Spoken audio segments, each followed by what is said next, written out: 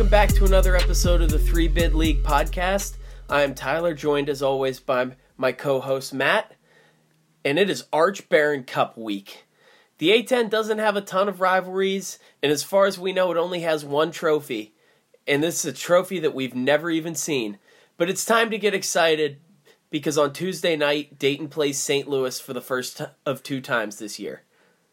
Alright, so since it's rivalry week in the Atlantic 10, we have to talk about one of the biggest games of the season. Before we get into Tuesday night's game between Dayton and St. Louis, we should give a little bit of background on the Arch Baron Cup. St. Louis joined the A10 in the 2005-2006 season, and a home-and-home between them and Dayton has been a staple in the conference ever since, as they are now the two true Midwestern teams in the conference. We've had some very special moments in this storied rivalry. In 2010 and 2011, St. Louis won back-to-back years on Dayton's senior night, and some people believe that's what led Brian Gregory out of Dayton. He just did not have what it took to win the Arch Baron Cup. But the moment Archie Miller stepped foot on campus, the culture in Dayton basketball changed, and one of the biggest changes was that he cared so much about this game. And when he took over, it took a few years, but eventually he dominated the rivalry. In the 2015-16 season, we had some memorable clashes between the two rivals. First game of the year between them at UD Arena, the Flyers took down the Billikens 73-37 in what is now known as the Palindrome game.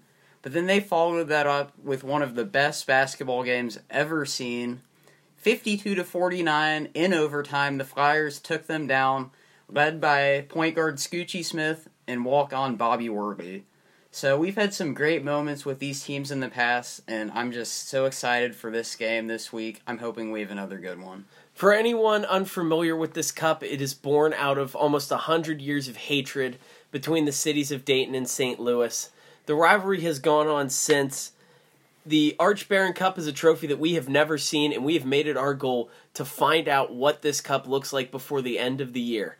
However, the Harewood Horse MVP that is given to the player who plays the best in the two Arch Baron Cup games on the year is very much real and very much has been seen and held by many great players, most notably Kostas Antetokounmpo last season. And for anyone unfamiliar with these two trophies, ArchBaronCup.com, it's a great read to tell you about the history of this rivalry, or you can just go look at the rivalry recap on Blackburn Review. We fully endorse both of these articles. One may have some more factual things than the other. Alright, so we'll get into the preview for the real game coming up this week. St. Louis comes in at 14-8 overall, 5-4 in the conference. They are absolutely in free fall, though. They've lost 4 straight. Two of the games during that skid at home against Davidson and Richmond. And then a few nights ago, they lost at Rhode Island, so they're really struggling. And even more bad news for them, they're dealing with some injuries, as freshman Casey Hankton likely out with a shoulder injury. And then their star on defense, Javon Bess, questionable with an ankle injury. And if he does play, it looks like he won't be at full strength. And so as I look ahead to this game, I want to introduce a new mantra for the Dayton Flyers team this year. Just keep it simple. If you watch their games against St. Joe's and then against Duquesne this week, they looked like completely different teams in the first and second halves of those games. In the first half, they went along with their normal game plan, looked horrendous both times. In the second half, on defense, they played a straight man-to-man, no frills, no traps, no goofing around. And on offense, they fed Obi Toppin, playing against smaller and weaker power forwards both of those times. They would get him moving towards the hoop on pick and rolls. They were throwing him lob dunks. They were getting it to him in the post. And he responded with a pair of 25-plus point games for the first time in his career. The UD offense and defense have both just gotten better as they get more simple. And if this team can execute in the way they did in the second half of both of those games, they might be the best team in the A10. Because I would say that they're definitely one of the two most talented. They just got to keep it simple and get out of their own way. So this is the start of a crucial section of Dayton's schedule this year. This is the first of 4 very tough games coming up. So this week they're at St. Louis and then at Rhode Island. Next week's their bye, so they don't play during the week, but they're home for VCU, and they follow that up at Davidson. So ideally for the Flyers, if they want to, I would say at this point, if they want to have a chance at cutting down the nets at the end of the regular season, they probably need to go at least 3-1. But if they go at least 2-2 here, that should keep them in the hunt for a top 4 spot. But it all starts with this St. Louis game for them. If they can pick up a win here, that would be huge moving forward in terms of seeding for the A10 tournament. And these are like 2 trains passing in the night right now. I thought that the second half of the Duquesne game was the best that Dayton has looked this entire season. And this is a team that I've watched just about every minute of their season so far. They really went to another level. St. Louis is falling apart. I don't know what's going on there. Now, if Javon Bess is out for any significant amount of time, they could potentially fall out of the top 8, let alone just the top half. They're free-falling. They look like they could end up 7th or 8th at this point. And I just don't think that this is the right team for them to right the ship against. Yeah, the Javon Bess injury is really tough, and when you add that Hankton's out too, I think St. Louis, they have a very solid defense overall, but Obi Toppin right now has just been unstoppable the last 2 games, and with those 2 injuries, Hassan French will need to step up big time in order to contain Toppin, who's just been, I would say at this point, Toppin has emerged. He's my favorite for A10 Rookie of the Year. I know we have a lot of good freshmen this year in the conference. But if Hassan French gets into foul trouble early on in this game, it could be huge trouble for the Billikens. Yeah, I think that Obi has shown over the last 2 games that he might be Dayton's best player. And like I said, I believe that this is one of the 2 most talented teams in the conference. It's either them or Davidson. And that's only because Davidson's top-end talent is so good. From 1 to 6, I just don't think there's anyone in the league that can match the Flyers when they're using these guys right. And I feel like Obi Toppin was misused until this week. And they have now unlocked this just rolling monster who is actually a brilliant cutter. He's a decent passer. But he's just so dangerous when he gets momentum going to the rim. And their entire offense needs to be based around that now. I feel like this game, obviously St. Louis, they're struggling a lot right now. It might have been different if it was played about a month and a half ago because the loss of Cartier Gordon has really hurt SLU's interior defense. He was one of their leading shot blockers along with Hassan French. And without him in the lineup, he's left the program. I don't know if they can contain Dayton's inside game. Dayton's one of the best 2-point scoring offenses in the country. And they're just so thin in the post right now. So SLU's offense has been a huge problem all season. Their defense in the non-conference was great. And Cartier Gordon was a big part of that. Now, it was, if you think of this in the analogy of like a link of chains, you had Cartier Gordon, you had Hassan French, you had Javon Bess, you had Jordan Goodwin. French takes out the center. Gordon's focused on bigger wings. Bess is also on bigger wings. Jordan Goodwin's typically on your point guard. And then whoever else is in the game, whether it's Isabel or Wiley or Thatch, they can guard whatever perimeter guy is left. Well, they didn't have a ready-made replacement for Gordon. And so even while they still have these 3 great links, the chain is just completely snapped.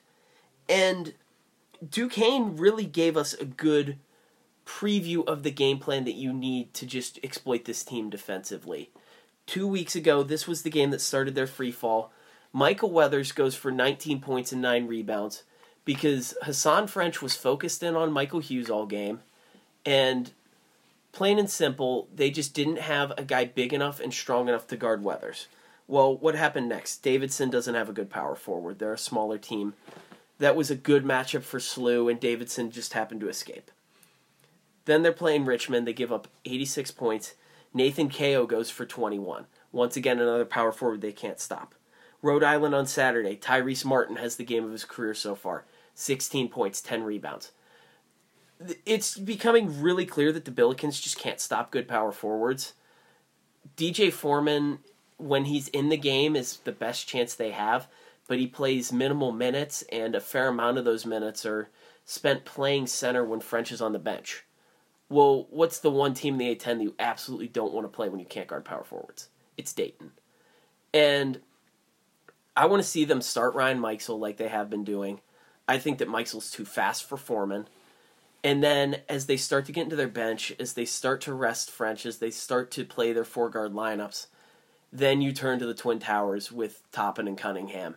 And watching what Toppin did against a guy like Marcus Weathers, who is a really strong power forward but just not tall enough to guard him, and I just can't even imagine what he might do to these 6'5", 6'6" guards that SLU is going to put on him.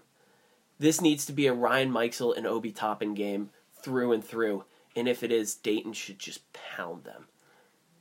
I think Dayton, on paper, should win this game. I think they're definitely the better team.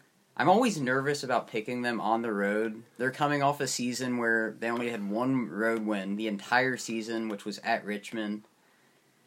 But it just seems like they outmatched them, especially down in the post. So Dayton should win this one. Hopefully it will be a tough road environment. I think St. Louis is usually one of the tougher places to win in the A-10. And if their fans get up for this rivalry game, that could make it interesting. If Dayton takes care of business, though, if they play their game like they did in the second half against Duquesne, I think they should win this one. I just think that this is a perfect rock fight game for Dayton. SLU's going to want to grind it out. I think Dayton's better in that way. When they try to play a perimeter-oriented game, it hasn't gone too well. Now, granted, they've played well in transition. That's where they've gotten a lot of their good outside shots. But when they're on offense, I'm perfectly fine with this team slowing it down. You dump it in the post. Maybe catch Ryan Mikesell on a great cut. Get Obi picking and rolling. I'd love to see Josh Cunningham start to run some pick and rolls. He's been picking and popping a lot this season, and I don't know if that's a coaching decision or maybe him trying to show off his three-point shot for NBA scouts. But this is the kind of game, just get your big men rolling to the hoop, because Hassan French is going to be the only player that can stop them. Alright, so obviously we've just hyped up this game a bunch. It's a huge rivalry game, of course.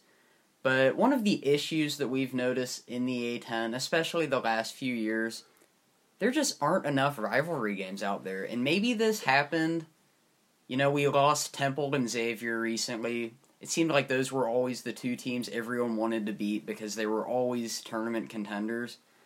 So, since there's a lack of true rivalries in the A-10, we wanted to come up with a few ideas of our own to make the league more interesting, because right now, I just get the general sentiment on Twitter that everybody's too nice to each other. All the fan bases seem to respect each other a lot, which is nice and all, but we need just a little bit more animosity on social media. We need some more hate between these teams, because right now, I think we're lacking a few rivalries. So, Tyler, do you want to start us off with your first suggestion? Yeah, so we came up with some potential trophies that could join the Arch Baron Cup in the trophy cases of the various A-10 arenas. And so my first one, I want to start with a game that was played on Saturday.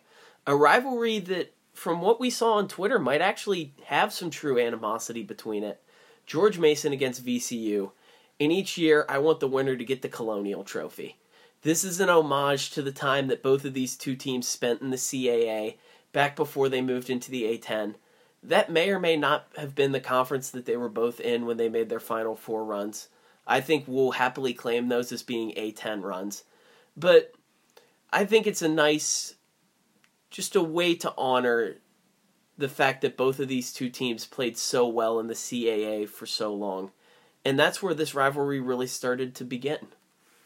Alright, before I give my first nomination for a rivalry, I just need to point out, you mentioned VCU and George Mason both made Final Four runs in the CAA. At this point, it really seems like that's a qualification to join the A-10, if you think about it. Obviously, those two teams made Final Four runs. Butler, they were only here 1 year, but they went to the Final Four twice when they were in the Horizon League. And then Davidson, when they were in the SoCon, made the Elite Eight. So, if any low major out there wants to join the A-10, just make a Cinderella run. So what I'm hearing here is that we're going to send Sister Jean to New York to convince the Fordham Board of Directors that God is telling them to go to the MAAC and that next year Loyola will be taking their spot. Hey, I would definitely take another Midwestern school because right now St. Louis and Dayton, we're kind of out on our own little island. So, yeah, if Loyola's interested, we'd love to have Sister Jean. The only problem with that is I'm not sure how much better the Ramblers would actually make the conference this year if anyone saw the St. Joe's Loyola Chicago game this year. One of the just most thrilling affairs in college basketball this season, with the Hawks winning 45-42. They probably might still be an upgrade over Fordham, though. Alright, so let's get back into our fake rivalry games. So I grew up watching Dayton and Xavier play for the Blackburn McCafferty Trophy. Always an exciting game, even though Xavier usually came out on top. So my motivation here, or my inspiration, was to name these games after coaches. So my first one, St. Joe's LaSalle, a Big Five rivalry game. And I decided to name this trophy after two of the greatest A-10 coaches to ever do it, the Martelli-Giannini Trophy. I don't really know much about the Big Five basketball history. Obviously, they've each had successful runs in the past. I don't know where this ranks in terms of the intensity of other games between the Philadelphia schools, but we actually have this game this week at LaSalle, so it should be a good one. Two teams fighting near the middle of the pack. And I'll give a little preview of the segment we're going to do after this, but what I think is going to be really funny is if they institute this trophy next year, and then NBCSN brings Giannini and Martelli to be co-Keller analysts for this game when St. Joe's plays LaSalle next season, in front of their two replacements. Alright, well, we'll get into the hot seat later. The jury's still out on that one, maybe. We'll see if Martelli's calling this game or if he's coaching it next year. So, my next rivalry, sliding it a little bit less Midwest than Dayton versus St. Louis. The Dayton versus Duquesne rivalry. They play twice a year, just about every year since I can remember. And we're going to call this the I-70 Trophy. And we're going to do so in honor of all the Dayton fans, a just ridiculous number, who every year get in their car and jump on I-70 to drive the 4 hours to the A.J. Palumbo Center, knowing that it's the closest A-10 road game they will have all season. It is just a staggering number of Flyer fans that are willing to show up. And some of these games the last few years have been in some of the most horrific driving weather you can think. Every year, somewhere between 1,000 to 2,000 Dayton fans show up to Palumbo and put it at almost half capacity just by themselves. Alright, so moving on with my coach trophies. I'm going to go with St. Louis, UMass, the Travis Ford Trophy. I don't really know too much about the history here because Travis Ford, he just recently returned to the A-10. This is, I believe, his third year with St. Louis, but should be an intense game always, as Travis Ford, he ended his illustrious UMass career with an NIT runner-up when they lost to Ohio State. This year, they actually had a close game at Chaifetz Arena. The Minutemen barely lost when they had a chance to win. And it turns out they're probably really wishing they had that one back because they're still sitting at just one win in the A-10. So I'll take it to the greatest college basketball rivalry in the New England region, UMass versus Rhode Island. And I want those two to play for the DeLorean Trophy. Much like the car in Back to the Future, I think both of these two programs would probably love a time machine, with the dial automatically set back to the mid-90s, so that UMass can go back to the days before John Calipari got hit with the sanctions, and Rhodey can go back to the days before Lamar Odom went pro. Rhodey's obviously had some better near-term success than UMass has, but I think both programs would love to go back to their 1990s heydays. Alright, last one for me. Dayton versus VCU, the Anthony Grant Trophy. And this actually feels like a real rivalry at this point. There's been so many close games between these two schools since VCU joined the A-10 in 2012-2013. VCU beat Dayton in the 2015 A-10 championship.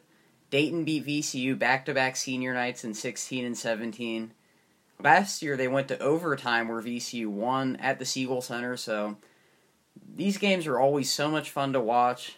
This is actually one of the few games that you see a lot of hate on Twitter between the two fan bases, which is always exciting.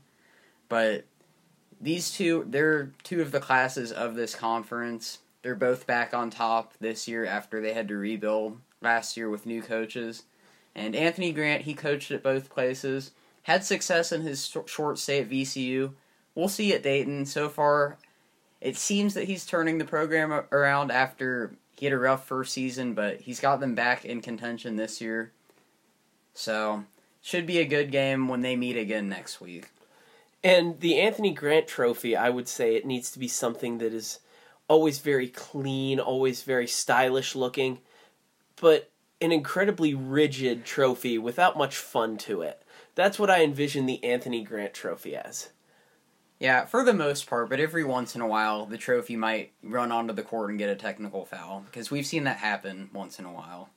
And one little stipulation of the trophy that I don't think you mentioned is if either of these two teams ever lose to Fordham, they have to temporarily give the trophy to them until one of the other teams takes it back. Alright, speaking of Fordham, that's a good segue. So I would say, since we started this podcast this year, there have been 3 teams that we have consistently ignored because there hasn't been much to talk about. That's been Fordham, GW, and LaSalle. And there's been a good reason for that. They've been irrelevant for the most part, and they've just brought the conference down. Well, that's about to change because the LaSalle Explorers, they're 4-4 in the A-10 right now, and we got to give them some respect. So why don't we do that? They started out 0-10, one of the laughing stocks of the entire country, one of the last teams in Division I to win a game, but now they have 3 road wins already over UMass, Fordham, and Richmond. And all of a sudden, they're not looking so bad. Yeah, it's great to see the best name in the conference, Pookie Powell, really come alive, averaging 13.3 points a game in conference. But this isn't a story about offense. This is a story about this rock-solid defense that Coach Ashley Howard has instilled. And the biggest stat that stands out to me, through 8 games, they're holding A-10 opponents to 28.8% from three-point range. All 3 of their wins, their opponents shot below 33%. And that's how the Explorers have improved. They're controlling the three-point line. Yeah, their defense has been phenomenal, especially in conference play. You mentioned Pookie Powell. He averages almost 2 steals per game. It's actually Tracy Carter that leads them with exactly 2 per game. He's also leading the A-10 in steal percentage on KenPom. And something else, I know we were mostly talking about how great their defense is, but their offensive attack's pretty spread out. They have 4 double-digit scorers in Powell, Isaiah Deese, and then Sal Fury and Jack Clark. They've both been injured and missed parts of the season, but when they're on the court, they can also bring some offense to LaSalle. Yeah, and in A-10 play, they have 4 different guys averaging between 2 and 3 assists a game. Pookie, Isaiah Deese, Sal Fury, Tracy Carter. They don't have a dominant playmaker. It's a group effort, and that's really why their best scorer and best player, Pookie Powell, is averaging less than 14 points a game, because they're not relying on him to have to carry the load. So one player that I want to mention, and I did not know who this was until he had his first triple nickel of the season a couple games ago, but freshman Ed Crosswell, averaging 4.6 points a game and 5.9 rebounds, so that won't jump off the page or anything, but he's number 1 in the country in offensive rebound percentage, which is my main stat of the day I wanted to share. Just phenomenal for a freshman. He's got 27 rebounds over the last 2 games combined, and he put up 5 blocks against UMass, who has some pretty strong big men when I think of Holloway and Baptiste. So 5 blocks against them, very impressive. So, you mentioned before this Fordham, and while LaSalle has gone on the rise since conference play started, Fordham has gone the opposite way, and that's not a good thing for Jeff Neubauer. And so I think it's time to talk about the hot seat. Are you feeling warm? Do you need to stand up? Seat is getting warm. It's winter time. When you get in your car, you got to turn on the seat warmer. And for these coaches we're about to talk about, their seats are ranging from lukewarm to on fire. So do you want to get started with Neubauer? Yeah, this was a guy who, when we talked about this back in December, I tried to deflect the Jeff Neubauer is going to get fired talk. This was right after they beat Rutgers. But man, oh man, at some point it's just been too long. And unless they recover to win at least 4 games in the A-10, which Ken Palm actually projects, but seems absolutely insane to anyone who's actually watched this team, then I think the only thing that could keep him safe is his buyout. And we have to seriously consider, does Fordham, a school that doesn't exactly pump a lot of resources in their basketball program, do they really want to pay Jeff Neubauer a buyout when they could just keep him around for another year or two? And obviously we don't know his exact contract situation. It's hard to find out these things, but I think that's the only thing that could protect him from getting fired by now. Yeah, Neubauer, it's an interesting case. He was actually 15-21 in the A-10 in his first 2 seasons, and for Fordham standards, that's pretty darn good. This year, it started out really well. They were actually, we tweeted this out, and I think we cursed them because they still haven't won since then. But at one point, they were 9-3 overall in their non-conference, had the best record in the A-10. Right now, they're 0-8, though, in conference play, and that's just, not just any 0-8. I mean, let's be honest, this is statistically probably the weakest A-10 we've had in over 10 years, so that's not really acceptable. I know they have a young team, they're led by a couple freshmen and scoring, but just given Fordham's track record with him, it's hard to see them getting much better, so if he can turn this season around, maybe that could save him. I don't know exactly the status of his buyout, but you might be right. It honestly might come down to how much does Fordham care at this point? Is it really worth it to them to pay Jeff Neubauer to not coach them? And one big thing with them, this is a school that we have mocked for a while for their inability to get guys to actually make it through their full 4 years. He's got 2 awesome freshman guards right now in Nick Honor and Jalen Cobb. And even if Fordham decides to keep him around, if one or both of those guys decide that they're leaving in the offseason, that probably needs to be it. Because if you're going to give him another chance and play the, oh, you had a lot of freshmen card, then it's kind of important for those freshmen to come back and become sophomores. I feel like this is just a good time to remind everyone that former Fordham Ram, Eric Pascal, he's starting for one of the best teams in the country in Villanova, so what could have been if Neubauer could keep his guys around longer? That'll be important this offseason. If he can keep his key freshmen on the roster, maybe they could improve to 12th place next year. I don't know. I don't see him doing much better than that, but it's hard to talk about Fordham sometimes. All right, so let's move on to the one that everyone's probably waiting to hear. And this is definitely the most vocal fan base on Twitter when it comes to their coaching situation. Chris Mooney of the Richmond Spiders. I see Richmond Rams on Twitter all the time when people make fun of VCU. That's a mistake. The Richmond Spiders are 8-14 overall, 2-7 in the A-10, and they just beat St. Louis on the road, so it looked like things might turn around, and then they just lost to LaSalle at home. So it's hard to really say good things about this team. I am very, very ready for the Richmond keeps Mooney around after 8-10 Atlantic 10 season headline at the end of this year. He's like a vampire. You can't kill him off. He just keeps coming back. And history has actually told us that after a down year like he had last season, he was going to bounce back, win 20 games, and go to the NIT. But since that's not going to happen, maybe this is really the end. They are missing one of their best players in Sherrod, who's missed almost the entire season after he went down with an early injury. I don't see him making a big enough difference that Richmond would actually be contending in the A-10. At this point, Richmond fans, they've got to be running out of patience. No tournament appearances since the 2011 Sweet 16. And after that, Mooney, he could have left for a bigger program. I don't know what his offers were at that time, but he decided to stay. He signed a 10-year extension to keep him at Richmond through 2021. But interestingly, his contract was not extended this offseason, so maybe the administration's also running out of patience with him. So you just look back at the history of Mooney. First 3 years were pretty bad, 13 and 17, 8 and 22, 16 and 15, and lost in the first round of the CBI. Then they came back, 2008, they had their first 20-win season, they made the CBI semifinal. They were great for the next 2 years, those were the Justin Harper teams. Everyone from those two squads leaves, they go 16 and 16. Bounce right back, 19 wins, 21 wins, and an NIT quarterfinal. Go 16 and 16 in 2016. That's when people started to murmur a little bit about maybe it being time. They went 7-11 in the A10. Then TJ Klein really grows in his senior year, becomes A10 Player of the Year. They win 22 games, make it to the NIT quarterfinals again. And then last year, 12 and 20. Well, like I said, the bounce back has always been there for Chris Mooney.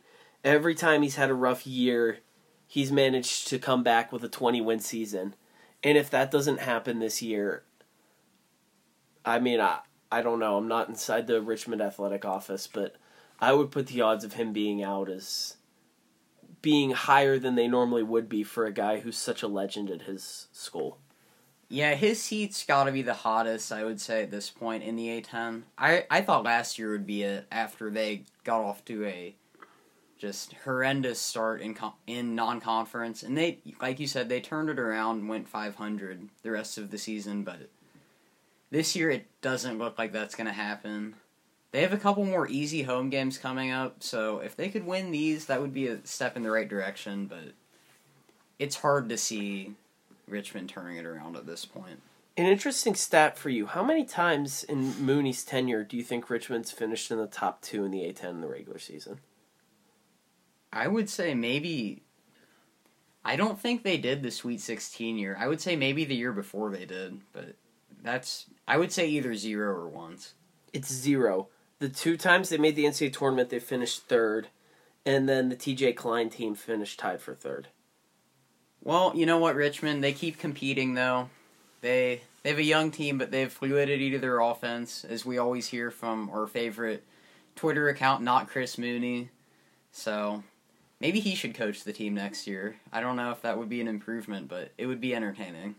Yeah, and we saw in the St. Louis game, Nathan Kao came out and had an awesome performance. Grant Golden was great in that game. I feel like this is almost like a tanking NBA team now, where the Fire Mooney Mafia has gotten so strong, and they feel no different than like the Knicks fans right now, where they just want to see their team lose as much as possible just to get Mooney out of there. But they just got so many guys lingering on the periphery, whether it's Grant Golden or Jake Wojcik or Nathan Kao or Jacob Gilliard. And those 4 guys are enough that they just win some of these random games. I just hope if something happens to Mooney, I don't want the Fire Mooney Mafia account to go away, because that's hilarious. One of the best fans in the A10, so that's my biggest fear. If Richmond actually does give Mooney the axe, I hope we don't see that Twitter account go away.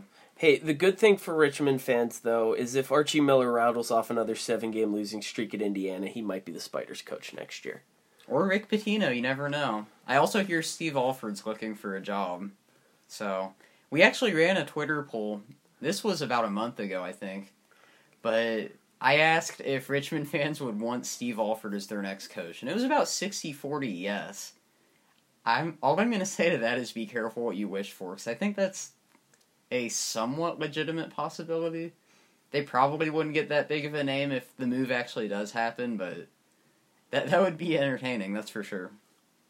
Alright, so Neubauer and Mooney, those were the 2 obvious ones. We have a couple other names just to talk about briefly that these guys probably won't get fired, but it's worth talking about. So the first one, Phil Martelli at St. Joe's.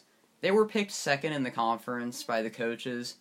They're 10-12 overall and 3-6 in the A10, and we did not see this coming. You want to be brief with this one? We might have some different opinions on this one. I've seen Martelli on the sidelines twice in the last 6 weeks. He doesn't move. He just stands there with his arms crossed. Like, he actually looks like the physical embodiment of either Statler or Waldorf. the two puppets who hang up in the rafters during the Muppets.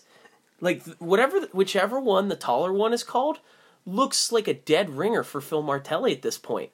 And beyond that, I just don't think he's getting even close to what he can out of what talent he does have on this roster. Obviously, they're decimated by injuries, but Charlie Brown is just so spectacular that they should still be better than they are. They got plenty of talent. I mean, just the St. Joe's games I've watched in conference play, with the exception of them beating Davidson, I thought he's had a few just absolute coaching disasters. And when you look at their records over the last few years, after they made the tournament in 2014, they went 13-18 the year after. They had the spike in 2016. That was the awesome DeAndre Bembry team, where they won 28 games, including a tournament game. But people also forget they had a chance to win the A-10 regular season title outright at home against a horrendous Duquesne team. Got their butts whooped in that game and ended up falling down to 4th. And ever since then, 11-20, 16-16, and then this disaster of a team that I picked to be preseason number 1. He's got the legacy thing. He's probably I don't want to say probably, but he's certainly one of the 2 or 3 greatest head coaches in St. Joe's history. He's won his fair share of A-10 titles, 4 A-10 Coaches of the Year awards. But at some point, you just got to realize when the writing's on the wall. And just tactically, it seems like he's not the same guy that he was even 5 years ago. Alright, I won't deny that St. Joe's, they've been disappointing ever since their last tournament appearance in 2016. But I think you have to admit that no A-10 team has had more injuries than them the last few years since then. Last year, they were without Charlie Brown and Lamar Kimball all year. The year before that, James Demery and Shavar Newkirk each missed a lot of games. And now this year, Kimball's out with another injury. We don't know when he's coming back or if he's coming back. Longprey's been out with a concussion. And then Pierre Francesco Oliva went down with a brutal injury. He's done for the year. And Phil Martelli's teams, they've never been known for their depth. He usually plays a 6 or 7 man rotation, it seems. So that's probably the worst team for the injury bug to hit. For Martelli, this is his 24th season at St. Joe's. He's made 7 tournaments. And I feel like his history and his legacy gets him another year. He had the number 1 team in the country back in 2004. That's one of my first memories as an A-10 fan, just how dominant that team was. They were blowing everybody out. And another factor for him, he's still recruiting some elite talent, guys that can get to the NBA or have been to the NBA. Like, obviously, back on that number 1 team, he had Jameer Nelson, Delonte West.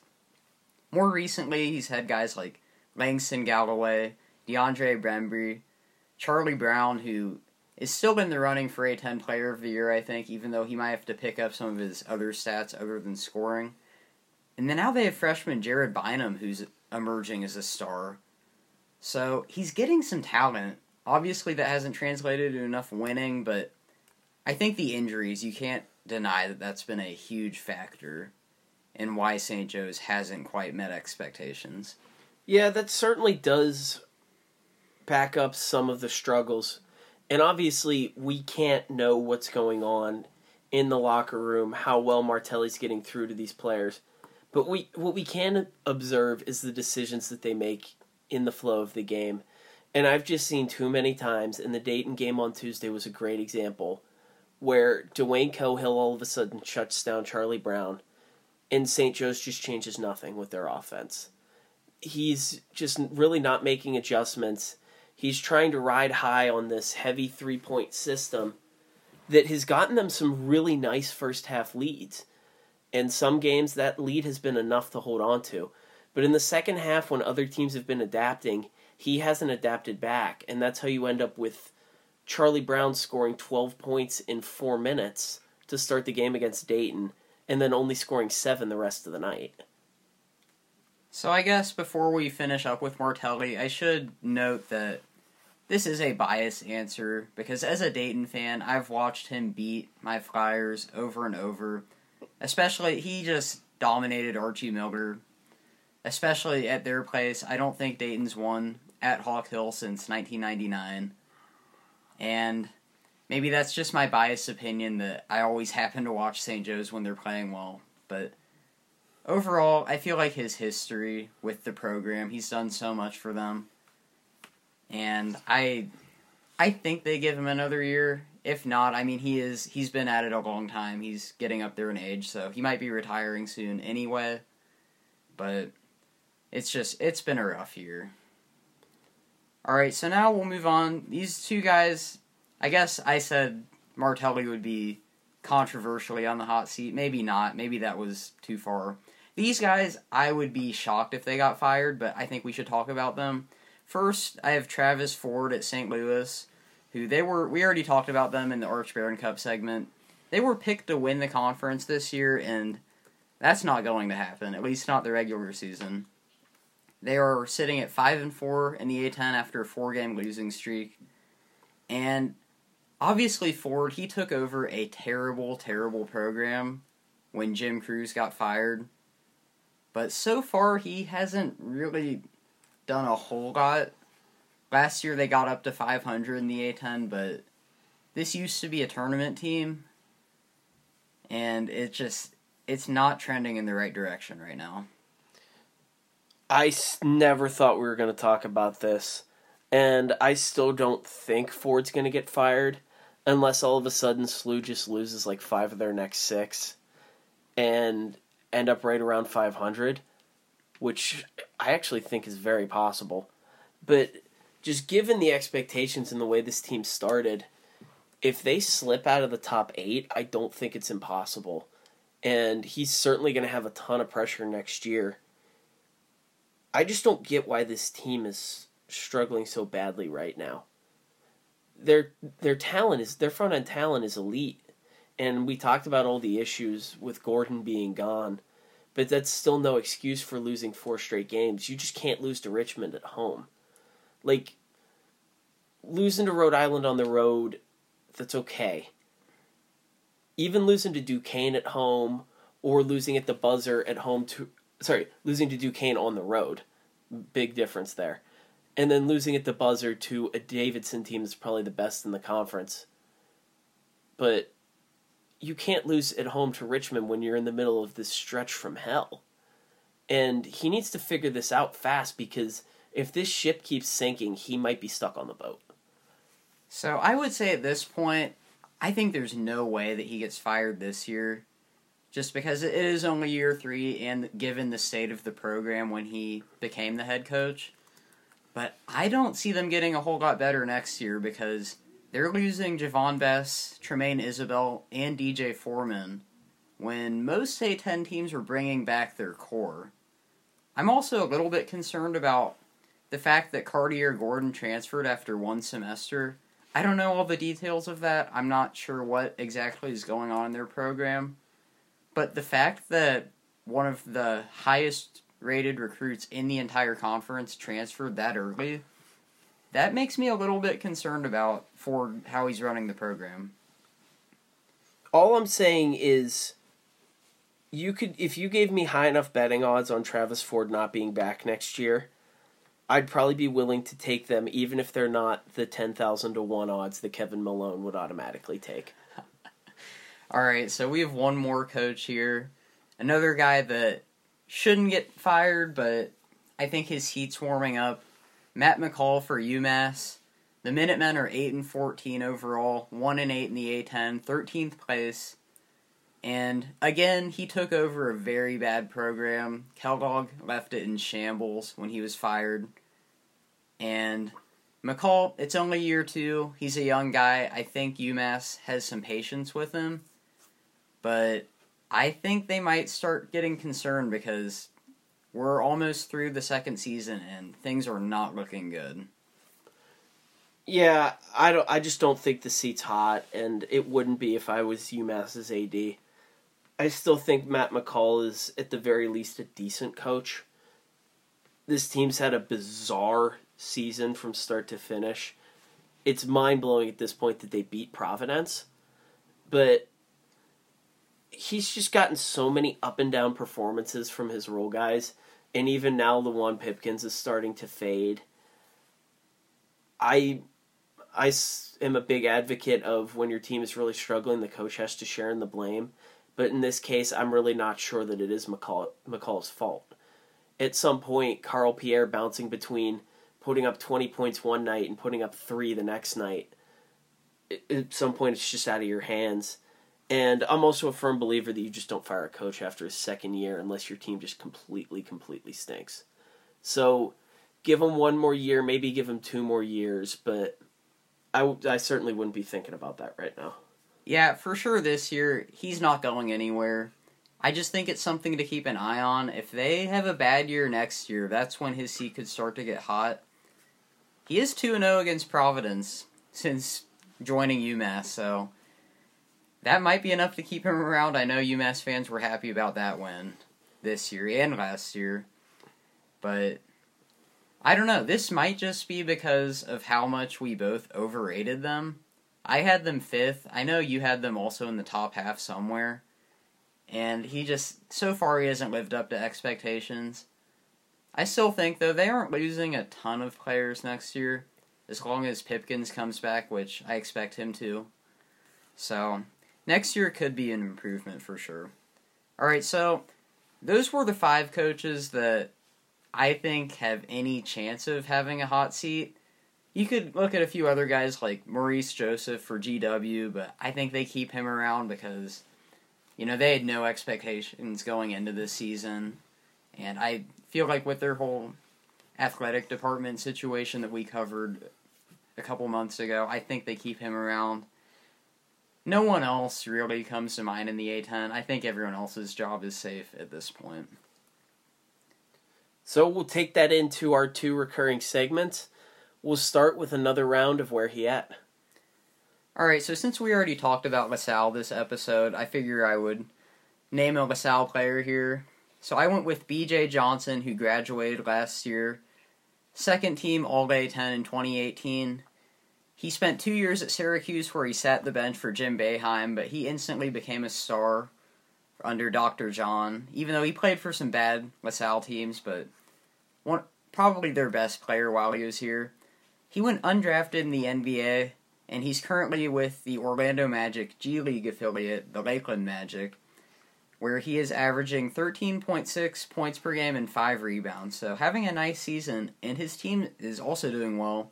They're 20-12 in 2nd place in the G League. So I went with an A-10 alum who came from a school that isn't in the A-10 anymore. The big Temple center, Michael Eric, currently in Turkey playing for Darfuska, one of the top teams in all of Europe. And in this year's EuroLeague, through the first 20 games, he's averaging 12 points and 5 rebounds a game. Now, for those unfamiliar with how European club basketball works, the EuroLeague is a season played throughout the year in the middle of everyone's season within their country. And it features the 16 best teams in Europe, Darfuska being one of those. They were actually coached by former Cavs coach David Blatt last season. He has since moved on. But Michael Eric was on the team that won the Euro Cup, which is a secondary European competition earlier this year. Was a D-League All-Star back in 2016 when he was still in the States with the Texas Legends. But it seems like his career is still going very well, even though he hasn't made it to the NBA. So we had a listener question where we're going to tie that into this segment. We had someone ask, where is Mo Alley Cox right now? What's he up to? And he's one of our favorite A-10 players ever. And Mo Alley, he's doing very well for himself. Probably making more money than a lot of A-10 basketball players because he is in the NFL with the Indianapolis Colts, playing tight end for them. Actually caught a couple touchdowns this year. It was really fun to watch him. Especially someone like me where I don't have much of a rooting interest in the NFL, so seeing one of my favorite athletes suit up for the Colts, that was a lot of fun. And they made the playoffs this year, so even though they didn't make a deep run, that was really cool to see an A-10 basketball player make some noise in the NFL. And beyond that, I had a professor a few weeks ago who tried to compare Mo Alley Cox's athleticism to that of Zion Williamson. So I think that's another great accolade in what has been probably a pretty fun year in the life of Mo Alley Cox. Yeah, I don't see Zion making the NFL, so that's something Mo Alley's got over him. So moving into our stat of the week, I went for a deep throwback. So obviously the NIT used to be the preeminent tournament in college basketball. And back in the 50s, while the NIT and the NCAA tournament both ran, and some teams even played in both, the NIT was still the more prestigious tournament.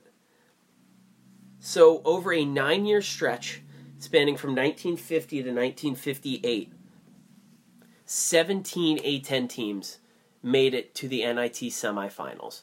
15 current members plus one appearance from Temple and one appearance from Xavier. And it was a lot of the same names over and over again. LaSalle, Dayton, St. Bonaventure, Duquesne, SLU. Those were kind of the 5 dominant ones.